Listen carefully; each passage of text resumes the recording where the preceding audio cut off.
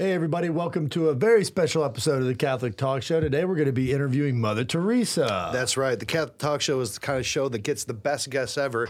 We've had Fulton Sheen, and now we're so lucky to have Mother Teresa joining us on the show. Mother Teresa said one of her most famous lines, really, peace begins with a smile, and we are confident that she is going to put a smile on your face. Welcome, Mother Teresa.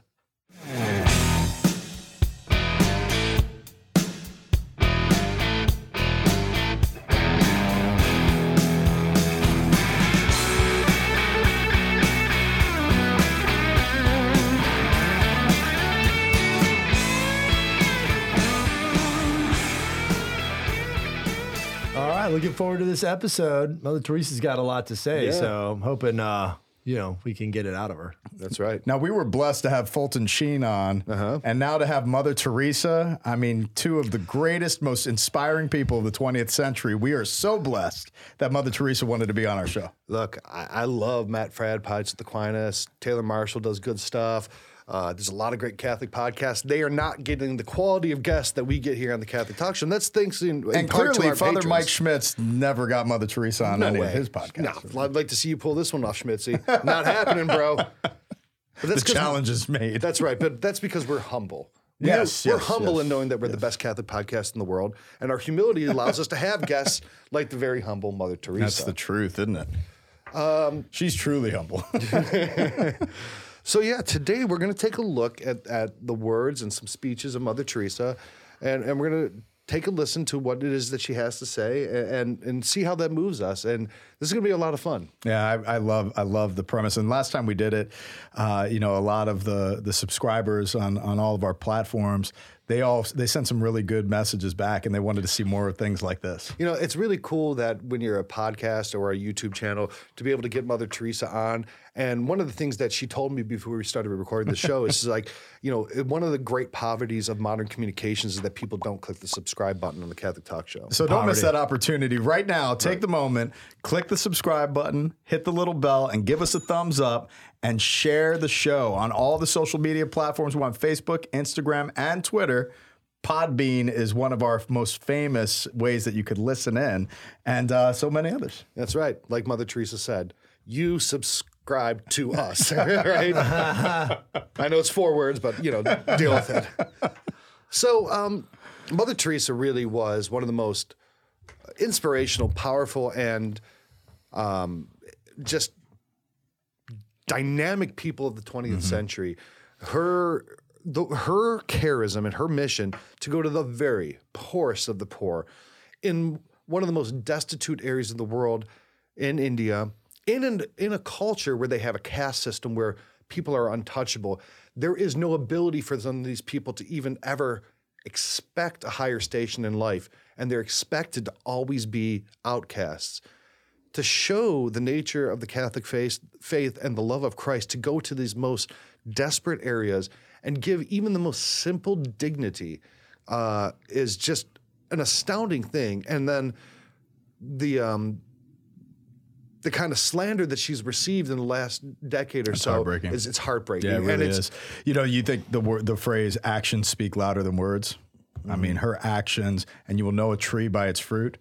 Look to the fruit, look to the actions. There's a lot of propaganda out there, but, she truly inspired me when I was a kid, and one thing outside of her actions which were just so evident in her fruits, she's a prolific speaker too. Really a prolific speaker. Yeah. So I'm looking forward to hearing what she has to share on the show today. You said something on another episode that I think really applies here, is that when people see someone else doing good, they'd like to attack it because they stand self-accused of not having done the same thing. So you have all these atheists, these people who are very anti-Catholic, trying to denigrate her because she stands in such stark contrast to their inaction. Oh, well, we're good people. We don't need God to be good. Well, what are you doing? Show me the calluses on your hands from giving. Show me the crags and wrinkles in your face from the cares that you've taken other people.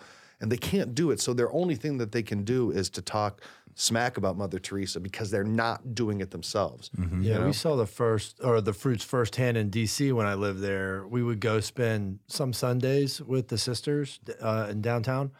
And they had they were just taking care of so many people that the world just couldn't take care of. There was a group that had I believe it was AIDS, and so these people could not find certain places, and the women that were in that religious order, Missionaries of Charity, they went to the government and they're like, hey, we want the people that you have no place for. And it's just amazing the depth of love in their hearts to go seek them out. A big shout out to the Missionaries of Charity in San Diego. I got to have so many opportunities to celebrate Mass on a regular basis for them while I was there.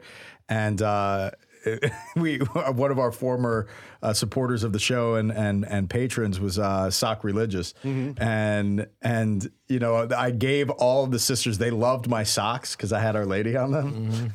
Because I would celebrate without shoes. Like they didn't have shoes in their chapel. I would take off my shoes, and they loved my socks, so they would comment on them every now and then. So when I was leaving, I gave them all a pair of socks with Our Lady, and they couldn't even keep them. They had to give them away, but they gave them away to all the poor in their area. It was really cool. That's great. Yeah. So let's hear what Mother Teresa has to say. So this is her. She's our guest. So again, welcome Mother Teresa to the show. But this is her talking a little bit about her own disposition. So let's hear what she has to say. I personally am most unworthy, but I brought a girl child from the street, and I could see in the face of the child that the child was hungry. God knows how many days they had not eaten. So I gave her a piece of bread. And the little one started eating the bread crumb by crumb. And I said to the child, eat the bread. Eat the bread. And she looked at me and said, I'm afraid to eat the bread, because I'm afraid when it is finished, I will be hungry again. This is a reality. Maybe we are not hungry for a piece of bread, but maybe there is somebody there in the family who is unwanted, unloved, uncared, forgotten. There is love. Love begins at home. And love to be true has to hurt. And this is what I bring before you, to love one another with great love. Love must hurt. Yeah, that's what stuck out to me. Oh, and doesn't that stand so against our culture? No, love doesn't hurt. Love is just whatever. Love is pleasure. Yeah, love is pleasure. But true love is sacrifice. True love is hurt. And being willing to enter into the sorrow of extending love. Jesus, before he approached Calvary, before he approached his most definitive act of love, manifesting what love truly is, that Mother Teresa is just so beautifully sharing with us today, he expressed, I give you a new commandment. Outside of people questioning him, what is the greatest of the commandments? Like before Jesus assumes the altar of the cross, he says, I give you a new commandment. He says, love one another as I have loved you. And that is the great love that Mother Teresa is sharing here. And something else that really strikes me about this is how God spoke to her in her actions of service, the clarity that she has in relationship to the service that she's rendering. And it shows me that she is interiorly praying after these experiences of service, and it's becoming a part of her, and God is speaking to her through poverty. And you could just see on her face, you can see that she gave until it hurt. Oh, yeah. And you can see even in her spirituality where she would have great, spells of darkness. You can't enter into that kind of human suffering without having that. And then people use, that she had, spiritual darkness as an attraction. But so did our Lord. Our Lord was in Gethsemane sweating blood. He was in agony on the cross. He was looking on the people and saying, Eloi, Eloi, lama sabachthani, right? Mm-hmm. You enter into the darkness of suffering when you truly go to the depths of love. Mm-hmm. It's unavoidable. And you do feel forsaken. And that feeling is a part of being emptied out and making an election permanent in your choice that you are going to choose love as the focus of your activity and what you are leaving as a legacy in the world. You are fulfilling the greatest call of Jesus Christ, which is the new commandment, love as I have loved you. That's how it's done. It's done out of the disposition of being forsaken. It's done out of the disposition of hurt and pain and making that choice. Yeah, I mean, the word sacrifice comes from to make holy, mm-hmm. right? Facere. Yeah, I mean, that's the example that we have in Christ is his sacrifice and all the grace that flows from that and the mercy of God that flows from that. And if we're going to labor for anything, like we should labor and suffer for something that is going to have an outcome. Mm-hmm. I think the human nature and what the world presents too is like, how can I get out of labor? Yeah. How can I move away? But no, there's a dignity to human labor. There's this anti-work movement that's just so evident in our culture today. Oh, goodness. And it's like, the right to not work. Yeah. How absurd. Who's doing that? Whoa, dude. They want a basic universal income. They don't want to have to work. And they think the government should just supply income and they should be left to not have to work and have leisure. It's like, no, dude, that's not how the emptiness of a soul that chooses to live their life like that. You're just a cattle at that point. No, there's dignity to human labor. And when we suffer for an outcome, the joy that we see in that process is insurmountable in human experience. Yeah. And her talking about that little kid saying, when I finish, she's eating the bread very hungry, slow, crumb by crumb. I'm going to be hungry again. It made me think of a couple things. Certainly it made me think of the bread of life, which when you eat, you no longer hunger. This world is a transitory stage and our ultimate goal towards heaven. It also made me think of the prophet Elijah in the book of Kings, when he went to that house when it was just the woman and her son. And he's like, woman, make me some bread, because, as a stranger and a traveler, you would depend on the benefices of others. And she says, I have no bread, only just a little flour and oil, and then we're going to eat it, and then we're going to die. It's that same destitute you could see in the Old Testament 3,000 years ago, and you can see it today on the streets all over the world.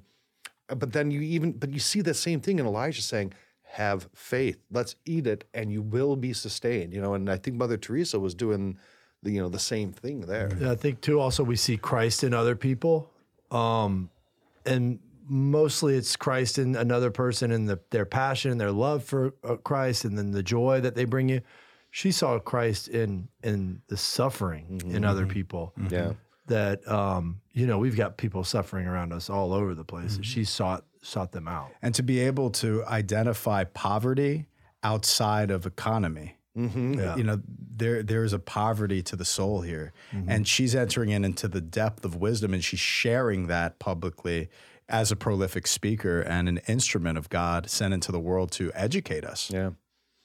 So where are we going next? This is So let's ask Mother Teresa. Mother, how you just showed us a very concrete example of how to love others. But let's, Mother Teresa, I'd love to know how you think we should love God. I think that would be a good next step here. So here's a clip of her telling us how to love God. I want to hear what she has to say about this. You're going to. Really? Because how can we love God whom we don't see? St. John says, how can you say that you love God whom you don't see if you do not love your neighbor whom you see? Jesus said, I was hungry and you gave me to eat. Hungry not only for bread, hungry for love, for the word of God, for the tender concern of somebody. Naked, I was naked, and you clothed me. not only with a piece of cloth.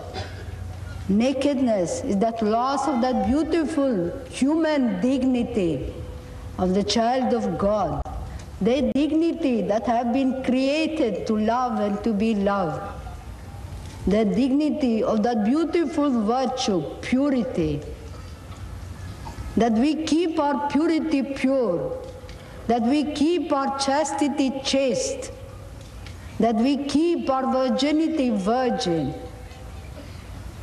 This is a nakedness, and that is lost. I was homeless, and you took me in, not only for a house made of bricks, I was homeless, unwanted, unloved, a throwaway of society. But today we have right here in our country, we see the poor people, we see the young people with that disease, unwanted, unloved, a throwaway of society. Are we there to be that love, that kindness, that thoughtfulness to them, and share with them the terrible pain, the terrible feeling of terrible loneliness, being a throwaway, have no one to be somebody to somebody.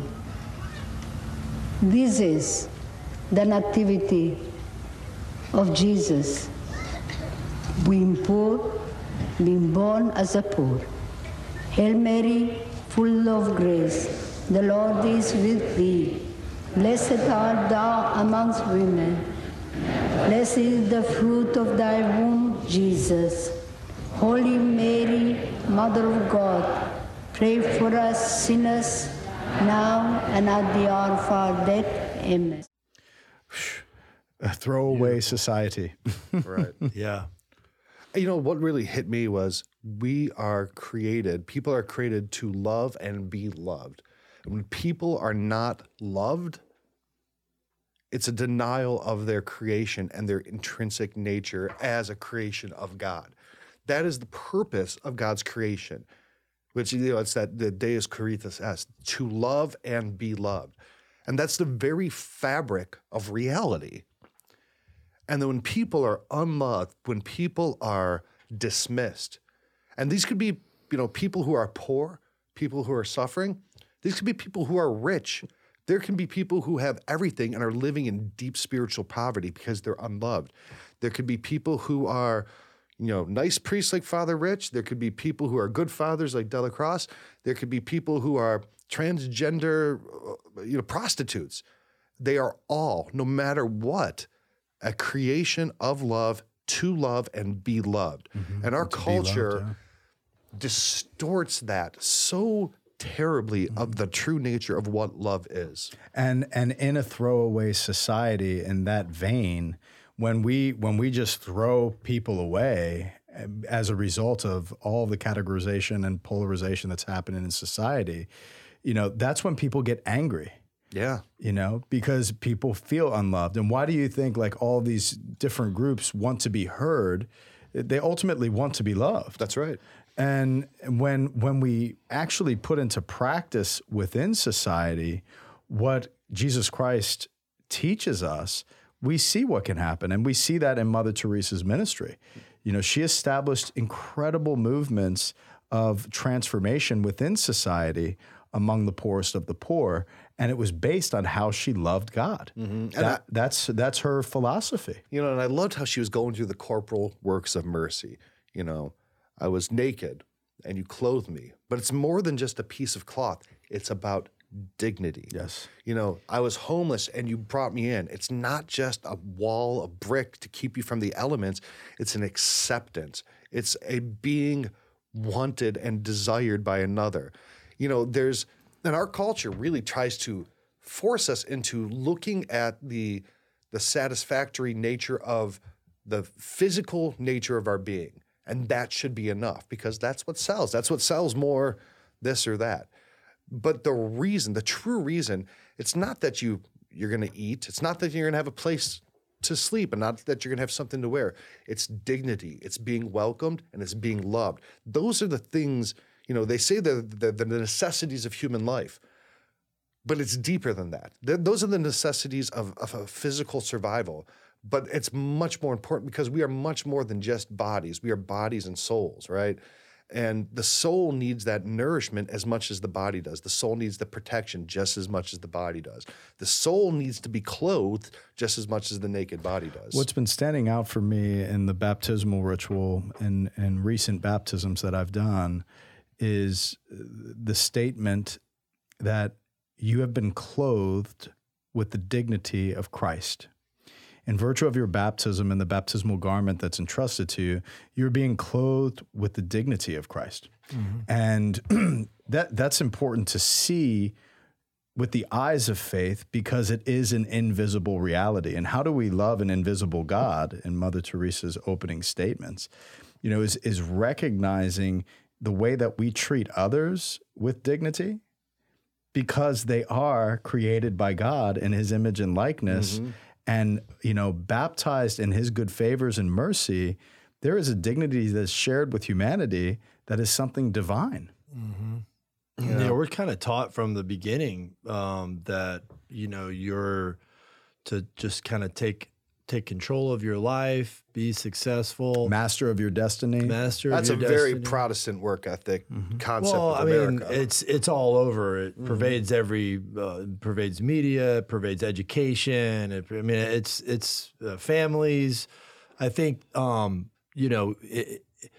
in giving, we also find who we were created to be, right? Like God creates us, as you said, to love and to be loved. So how we give love and receive love, we come to understand who we are more deeply. We come to understand who our God is more deeply, who Christ is more deeply. And the fulfillment and the happiness it's not throwaway. It stays with you. It builds, it grows, and you become more fulfilled in your life. And so you would think, somebody like Mother Teresa would be, hey, I need to get to a beach somewhere. I'm done here. There's enough care I put into here. And then they just kind of equivocate that they need a vacation or, whatever. And this woman just poured herself out like her whole life. She just poured herself out for this. And, there's got to be something there that connected her to God to where, she understood who she was more fully. Mm-hmm. And like you're saying about that throwaway culture, how often do you see in our culture, they'll take somebody and they'll use them for a news segment to influence public sentiment, not because they care about the person, not because they really think that this person, in this transgender relationship or this person who supports abortion, do you think they really care about them as a person or to try to push an ideology? Which that's ultimately divisive in nature. Which is ultimately just basically to continue to adhere power to themselves, whether through votes or influence. They don't care about the people. They don't care about the impact of it. And they're using people as pawns. And then as soon as they're done fulfilling their service to that person, gone. Never hear about it again. Do you think these politicians are still going back out on the street? They bring in this person and they have them sit next to him at a speech and they say, well, this person did this and that's why I'm passing this law. Are they checking up with them now? Are they saying, I know that your kid was killed from gun violence.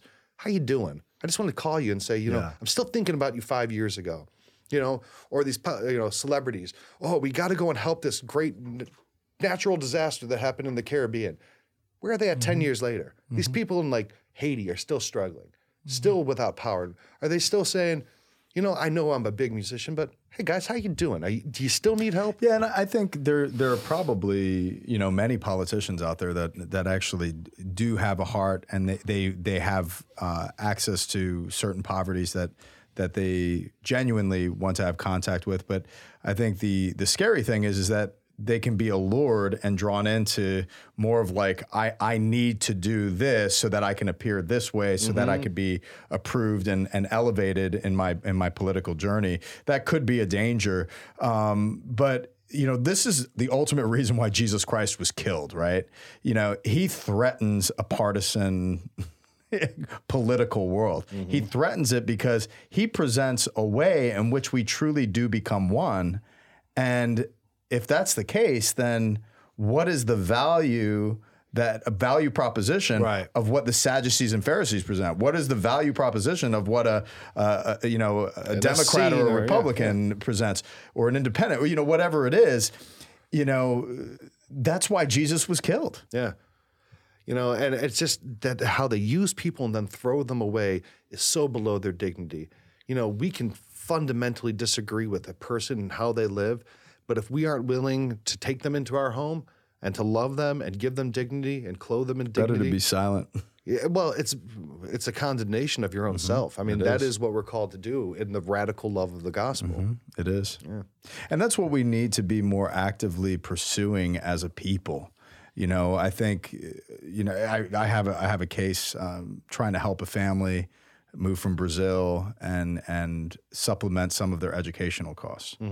But I want to set up a charitable fund to be able to, have scholarship opportunities for families in need. And, I turned to some people in the church like, hey, can you be a part of the vetting process so that we can do this? And it's like, you have all these people that say, well, the church needs to do this, the church needs to do that, the church needs to do this.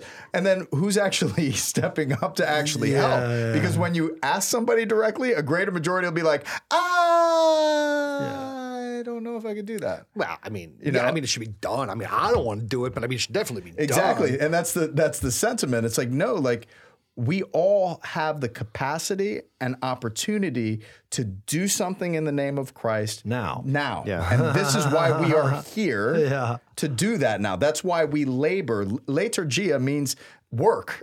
This, if we're going to participate in the liturgia, we have to necessarily participate in the corporal works and the spiritual works of mercy. Necessarily. And sometimes problems are so overwhelming. Like, dude, how are we going to feed every person in the world? There are so many people starving. There's no way to even, and the problem's insurmountable. And it is. We will always have the poor with us because of, You don't have to have a tragic loss either. We heard about, the Mothers Against Drunk Driving. Her whoever killed her son got 3 months in prison. And so she went and literally did something about it in his name to care for other people that could potentially be harmed from something like this. A friend of mine, Scott, and his daughter died when she was 2 years old from this rare disease. His whole life has been giving to those kids in need, man. Amen. So a lot of times tragedy strikes and you're moved from this compassion, right, for the other. But it doesn't have to be that way. You can just begin the process of diving into something and giving, and then you receive from that. Again, like we were saying, it's like you receive from that these great gifts from God. Sometimes they say faith can move mountains. Okay, well, I have faith the mountain's going to move. It's not just going to pick up and move. Sometimes the faith that moves mountains is by picking it up stone by stone, one at a time, and moving that mountain. And that's the kind of work that Mother Teresa did. She's been able to solve all the world's problems. The problems that she was addressing are still there. But like she said, if you can't feed 1,000 people, feed one. Yes. Right. Start anywhere. And that's precisely why Jesus said the poor will always be among you. The poor are among us so that we can respond and participate in the works of Christ. That's the mercy of God, that God gives us mercifully a chance to be able to participate in the joy of this work. Yeah, I mean, there being poor people is a reality of the socioeconomic distribution of how people live. If you're cavemen, some people are just better at hunting. If you're farmers, some people just grew more barley. If we're in the modern world, some people just have more resources. God doesn't make poor people as a teachable moment for us. God says poor will always be among you so that you know how to always respond to them. It's not like God's like, well, I'm going to make a couple 100,000 poor people so Father Rich has the ability to go help them out. The poor will always be among you. The call is you always have the opportunity to respond in love. And that's... and it goes all full circle back to what we were saying before. And, each and every person is called to be loved and to love. And that we get to experience firsthand the poverty of someone else and love them in their poverty. What a gift to have people in our lives to do that. Talking about loving everyone and loving them in their vulnerability. There is no one more vulnerable than the unborn. Oh, my goodness. They are in what should be the safest place. I mean, every person yearns to be in their arms of their mother, because the arms of their mother is a reflection of being in the womb of their mother. That is the most safe any human should ever be. And they're so vulnerable. They are perfectly vulnerable in the womb. And what our society does to this most vulnerable class of people is atrocious. And Mother Teresa had amazing things to say about the defense of life, from the old person dying in the street to the very vulnerable in the womb. And that's what this next segment that she speaks on is about. So let's take a listen. Yeah. Even if mother could forget, but today millions of unborn children are being killed. And we say nothing. In the newspapers, you read numbers of this one, that one being killed, this being this one. But nobody speaks of the millions of little ones who have been conceived with the same life as you and I, with the life of God. And we say nothing. We allow it. To me, the nations who have legalized abortion, they are the poorest nation. They are afraid of little one. They are afraid of the unborn child. And the child must die because they don't want to feed one more child, to educate one more child. The child must die. And here I ask you, in the name of these little ones, for it was that unborn child that recognized the presence of Jesus when Mary came to visit Elizabeth, her cousin. As we read in the gospel, the moment Mary came into the house, the little one in the womb of his mother leaped with joy, recognized the Prince of Peace.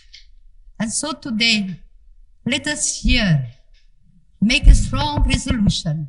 We are going to save every little child, every unborn child, give them a chance to be born.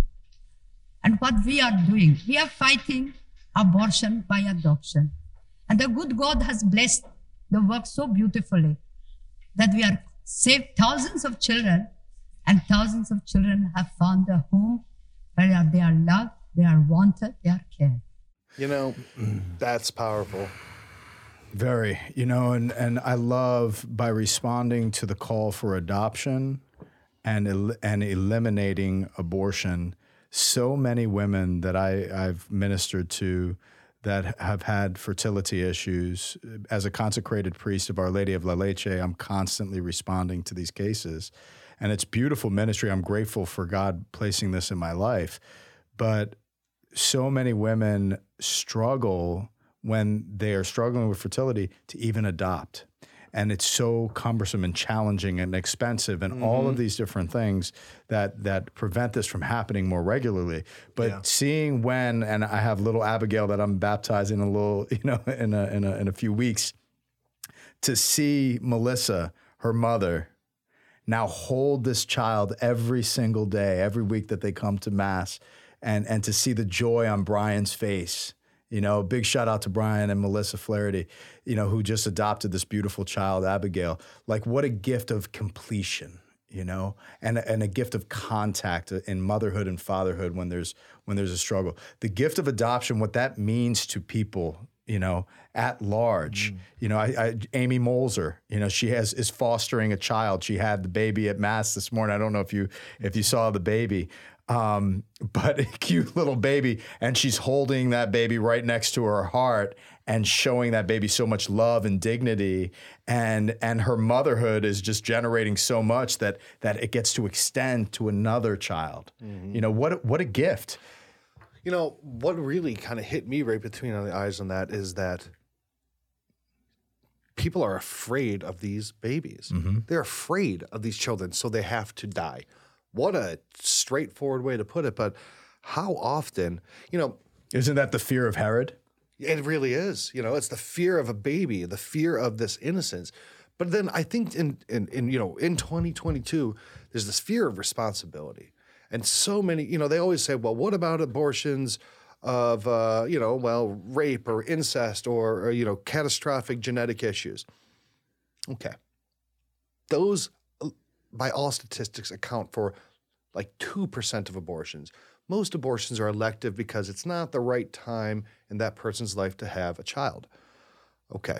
Now, I'm not going to sit here and condemn anybody because I haven't had to go through that. But the fear of having to remove your own responsibility to yourself and to put it to someone else is why so many of these babies are getting killed. And Pope Francis said, abortionists are like mafia hitmen. We have a problem of someone else who's going to require our time, so we hire a hitman to kill them. Mm-hmm. That is the reality of abortion. Mm-hmm. We don't want a child to come and clip our wings, take our freedom, not let us go out and drink, not let us to go on that vacation, be young and wild, and, let's hire a hitman to kill him. And that's what I love about your life of being, fruitful, having all these kids and having the kids a part of things, and it creates even more joy. How many times I'm holding Maria and we're out, at a beach or a pool or something like that, and just we're all entering into leisure.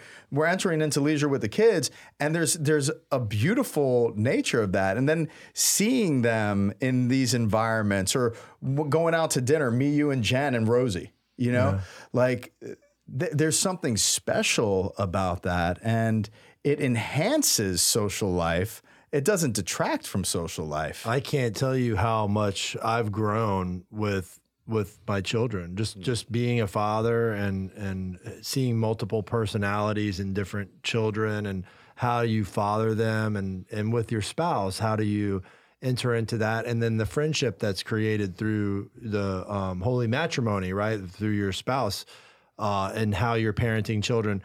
And the struggles that come with it. I wouldn't have it any other way. I mean, one of the things that I was thinking about too is that, the devil preys on vulnerability. And, I was listening to this guy a couple years ago, and he said about 92% of the women that have abortions know they're killing a child. Mm-hmm. They don't, that argument's no longer there. Mm. They're terrified of, I can't even think beyond that point, that they know they're killing a child, but they're so afraid of this child. And again, what is this fear? Is it a selfish fear? Perhaps. Is it a manufactured fear from our culture? Perhaps.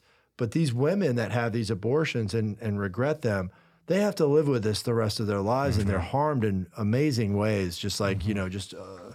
Extraordinary ways. And so it not only harms the child and kills the child, thanks be to God, they all, will be in heaven. But, the women that go through this, that are tricked, into believing. How often are women pressured by the men who impregnated them to get an abortion because the man's like, look, I just wanted to have a good time. I just wanted to have, I just wanted to have some sex. I don't want all this. I don't want all this all the time. I don't want all this baby stuff. You're not a mother. You're not a woman. You're just a sex bot. What do you think would happen? What do you think happens when you engage? It's but it's when you're governed and ruled by the flesh, and you're governed and ruled by your fears. Mm-hmm. It's things like this happen, and it is violent, and it's it's obscene to God. And I never like to address abortion without expressing my sympathies, my mercy, and my love and support for women that have been tricked into abortion, who are struggling and who are in need. There's no greater poverty than that. And, my priesthood has been exercised in many occasions, because when I do touch on the dignity of life from conception to natural death, and even in the state of death in cemeteries, that there is still dignity attached to the human person, that are resting in peace, awaiting the final resurrection.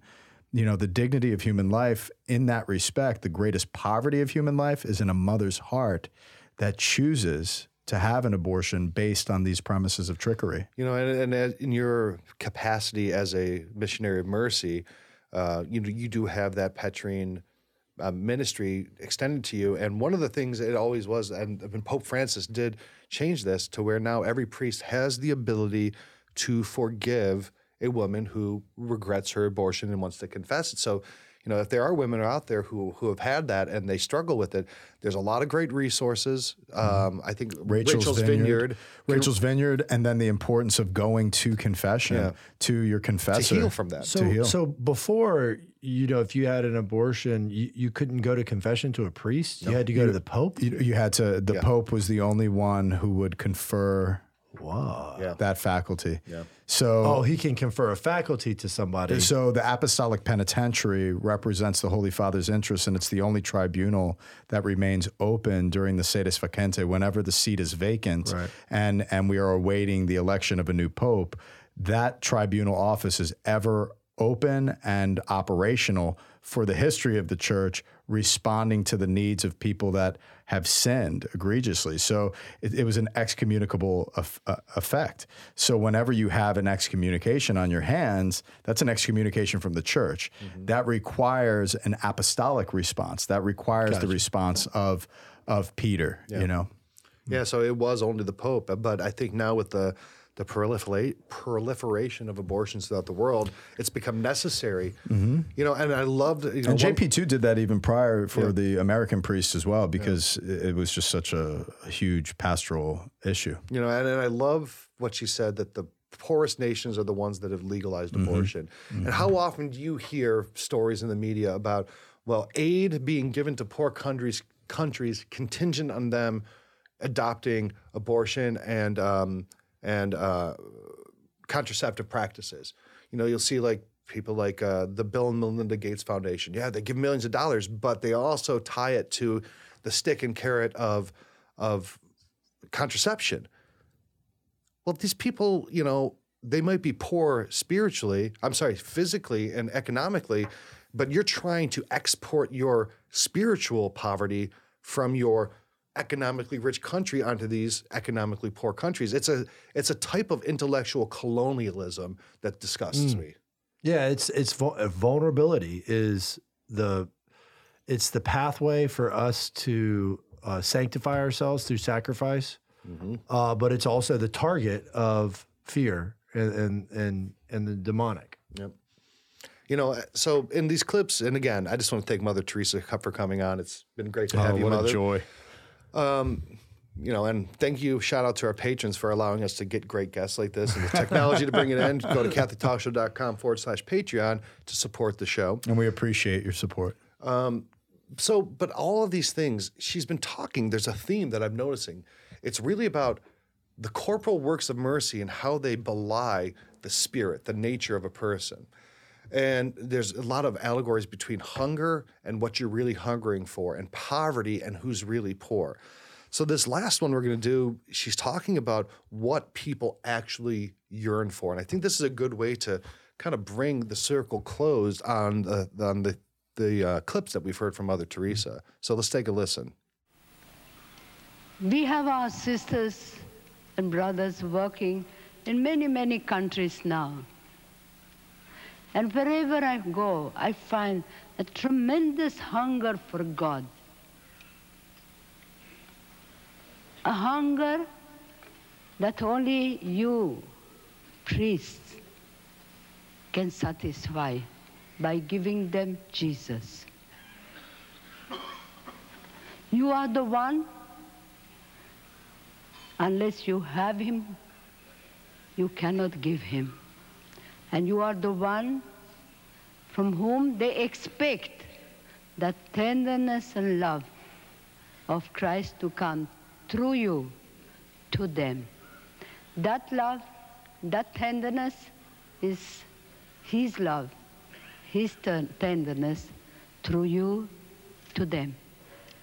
To spread his fragrance, his love, his compassion everywhere you go. In our home for the dying, we see that tremendous suffering, terrible suffering. In Calcutta, in one house, we have picked up from the streets of Calcutta 46,000 people, of whom 22,000 have gone to God. And how? Only by that tenderness and love that the sisters pour on them. The fragrance and the extension of the tenderness and the love of Jesus, you know, what a call. She is such a prolific speaker. She speaks in the spirit, and you could just tell. And you can, I'm sure you've seen this before, but the disappointment in some people with their priests. I mean, we get messages, and you know, it's like we got to pray for our priests. You know, like they're human too, and this yearning for God that everybody has, and this unbearable weight of massive talent, like the movie. You know, like it's just like, you know, it's a lot that people put on you because you're in persona Christi. You know, and they have a hunger for Christ. They do. And they do. And like she said, you're the one who can give it to them. And you can't give what you don't have. And but she said, you know, that's what she sees, the hunger for people everywhere. She sees all kinds of hunger, but that's the one that stands out. That's amazing. That somebody in such poverty would have such a tremendous hunger for God. But they want hope. Yeah. That's really, at the end of the day, what everyone wants is the hope of the resurrection of Christ. That is our only hope. And I think there's also a hope for the Father's love. Yeah. And I think, you know, Jesus is the manifestation of the Father's love for humanity. And he atones for our sins so that we would be forgiven and be realigned in his love. And I think being a priest in persona Christi and going out into a world of human hearts that are aching for the Father's love, that have been, you know, cast down and downcast literally before the Father, to go out in that work day in and day out to try to lift hearts to the Father. I mean, I'm humbled that I am a priest. It kind of blows my mind. My sin is always before me, like St. Paul says. I know, and I'm sitting here listening to Mother Teresa, and I'm like, you know what? I'm not patient with people enough. I'm not tender enough. I'm not, you know, I get tired, and I get, you know, but we need the ideology. We need to, and this is what I love about Mother Teresa and St. John Paul II. They had such a sublime way of presenting the ideology and pursuing it through the mercy of God and recognizing their shortcomings, and they would go to confession weekly. Because, you know, if we don't have that ideology, we have no structural ability to move in the direction that we need to. Yeah. But I'm touched and I'm inspired by men and women like Mother Teresa, like St. John Paul II, and it inspires me to continue forward and to continue to grow and get better. Yeah. You know, and really just in summation, just how powerful one little tiny lady, she was not big, how much power a person can have in their indomitable spirit. Mm-hmm. You know, this world is so often about where power is through either physicality or coercion. Mm-hmm. And her power came from submission and service. That is the antidote to the imbalance of power in this world that we have today. Mm-hmm. It's the answer to suffering is service and submission and humility.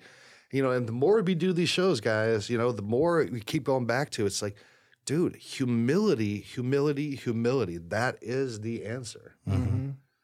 That's why we encourage each and every one of you to pray that litany of humility. It's a permanent staple in my spiritual life, and I think it should be in everybody's life. The litany of humility is just such an effective way of digging down into these spaces that we need. Yeah, litany of humility is awesome. There's a lot of things that you can do to get that humility in your life, and you can look at people like Mother Teresa to inspire you to be better. Now, no one's expecting you to go out and be Mother Teresa, right? But like she said, if you can't if you can't be Mother Teresa, at least be yourself. And if you can't feed 1,000 people, at least feed one. So, Father Rich, why don't you close us out here with a quote from Mother Teresa. And again, I just want to thank our patrons, and I want to thank Mother Teresa for coming on the Catholic Talk Show. Again, it's been a great honor, and this is the kind of things that we do here at the Catholic Talk Show is get saints on our show. So before we go our separate ways, I do want to share this beautiful quote from Mother Teresa to tie in what Ryan Scheel has just really expressed so well. But before I do, I want to just again give a big shout out and thanks to our partners and to those who subscribe and our patrons. Exodus 90 as well as Hallow are a part of a cultural movement, and it started out so small, and its impact has been so great, and it's within the reach of every single hand. It's within the reach of every single thumb. Right here on your phone is countless ways for you to grow in the ascetical spiritual life as a man with Exodus 90, and to truly put on the heritage and the spirituality of countless mystics and saints and the prayers throughout the ages through Hallow.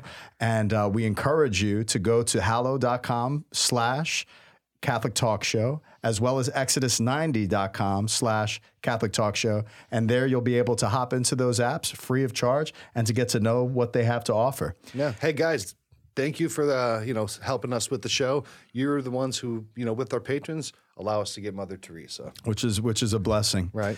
Now, Mother Teresa's words. Love is a fruit in season at all times, and within reach of every hand. It's in season now. Put on love and watch what Christ can do through your openness, reaching out to the poor right next to you. God bless, and we'll see you next week.